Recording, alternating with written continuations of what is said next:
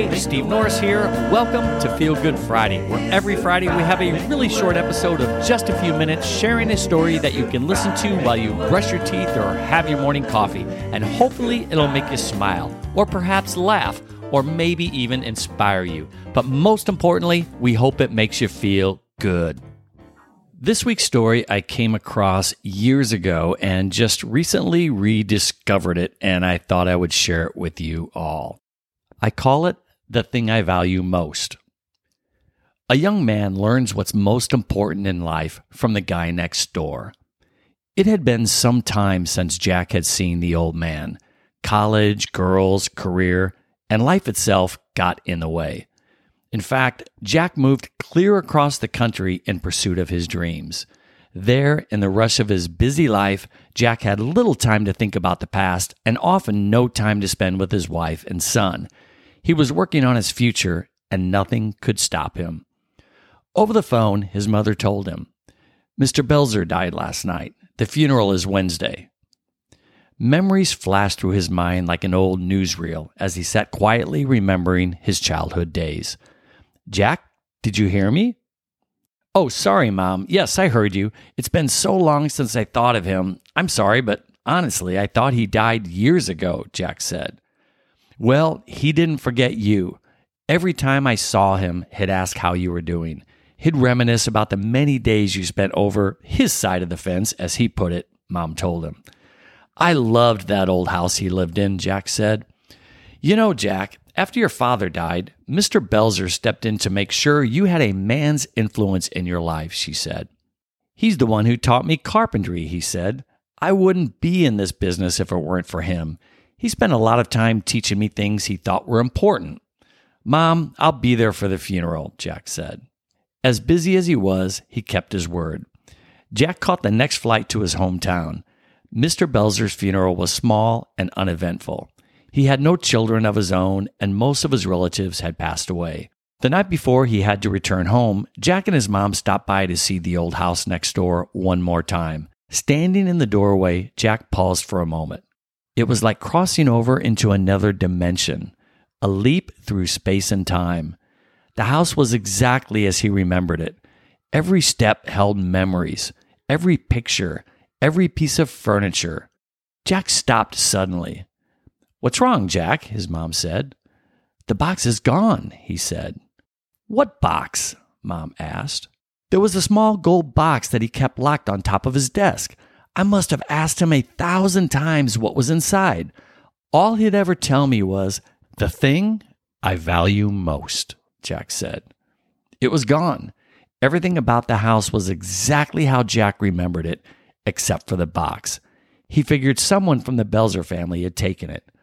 "Now I'll never know what was so valuable to him," Jack said. "I better get some sleep. I have an early flight home, Mom." It had been about 2 weeks since Mr. Belzer died. Returning home from work one day, Jack discovered a note in his mailbox. "Signature required on package. No one at home. Please stop by the main post office within the next 3 days," the note read. Early the next day, Jack retrieved the package. The small box was old and looked like it had been mailed 100 years ago. The handwriting was difficult to read, but the return address caught his attention.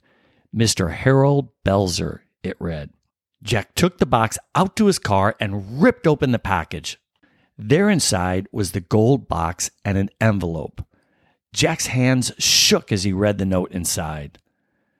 "Upon my death, please forward this box and its contents to Jack Bennett. It's the thing I valued most in my life." A small key was taped to the letter. His heart racing as tears filling his eyes, Jack carefully unlocked the box. There inside, he found a beautiful gold pocket watch. Running his fingers slowly over the finely etched casing, he unlatched the cover. Inside, he found these words engraved: "Jack, thanks for your time. Harold Belzer." The thing he valued most was my time. Jack held the watch for a few minutes, then called his office and cleared his appointments for the next 2 days. "Why?" Janet, his assistant, asked. "I need to spend some time with my son," he said. "Oh, by the way, Janet, Thanks for your time.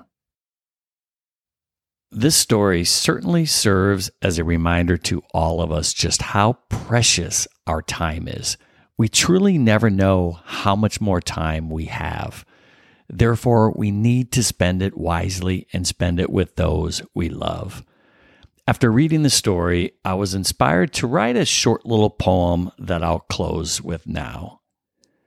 Not houses nor castles, not acres of land, not celebrity nor prestige, nor power at hand, not diamonds nor rubies, not silver nor gold, but time shall I long for when I have grown old. If this story made you feel good or inspired you, we ask that you share this episode with a friend. Give us a 5-star rating and write a quick 30-second review on Apple Podcasts, as that helps us spread good vibes and get the word out to more good humans. If you have a great Feel Good Friday episode idea, please shoot us an email at betterplaceprojectpodcast@gmail.com, and it may just end up on the show.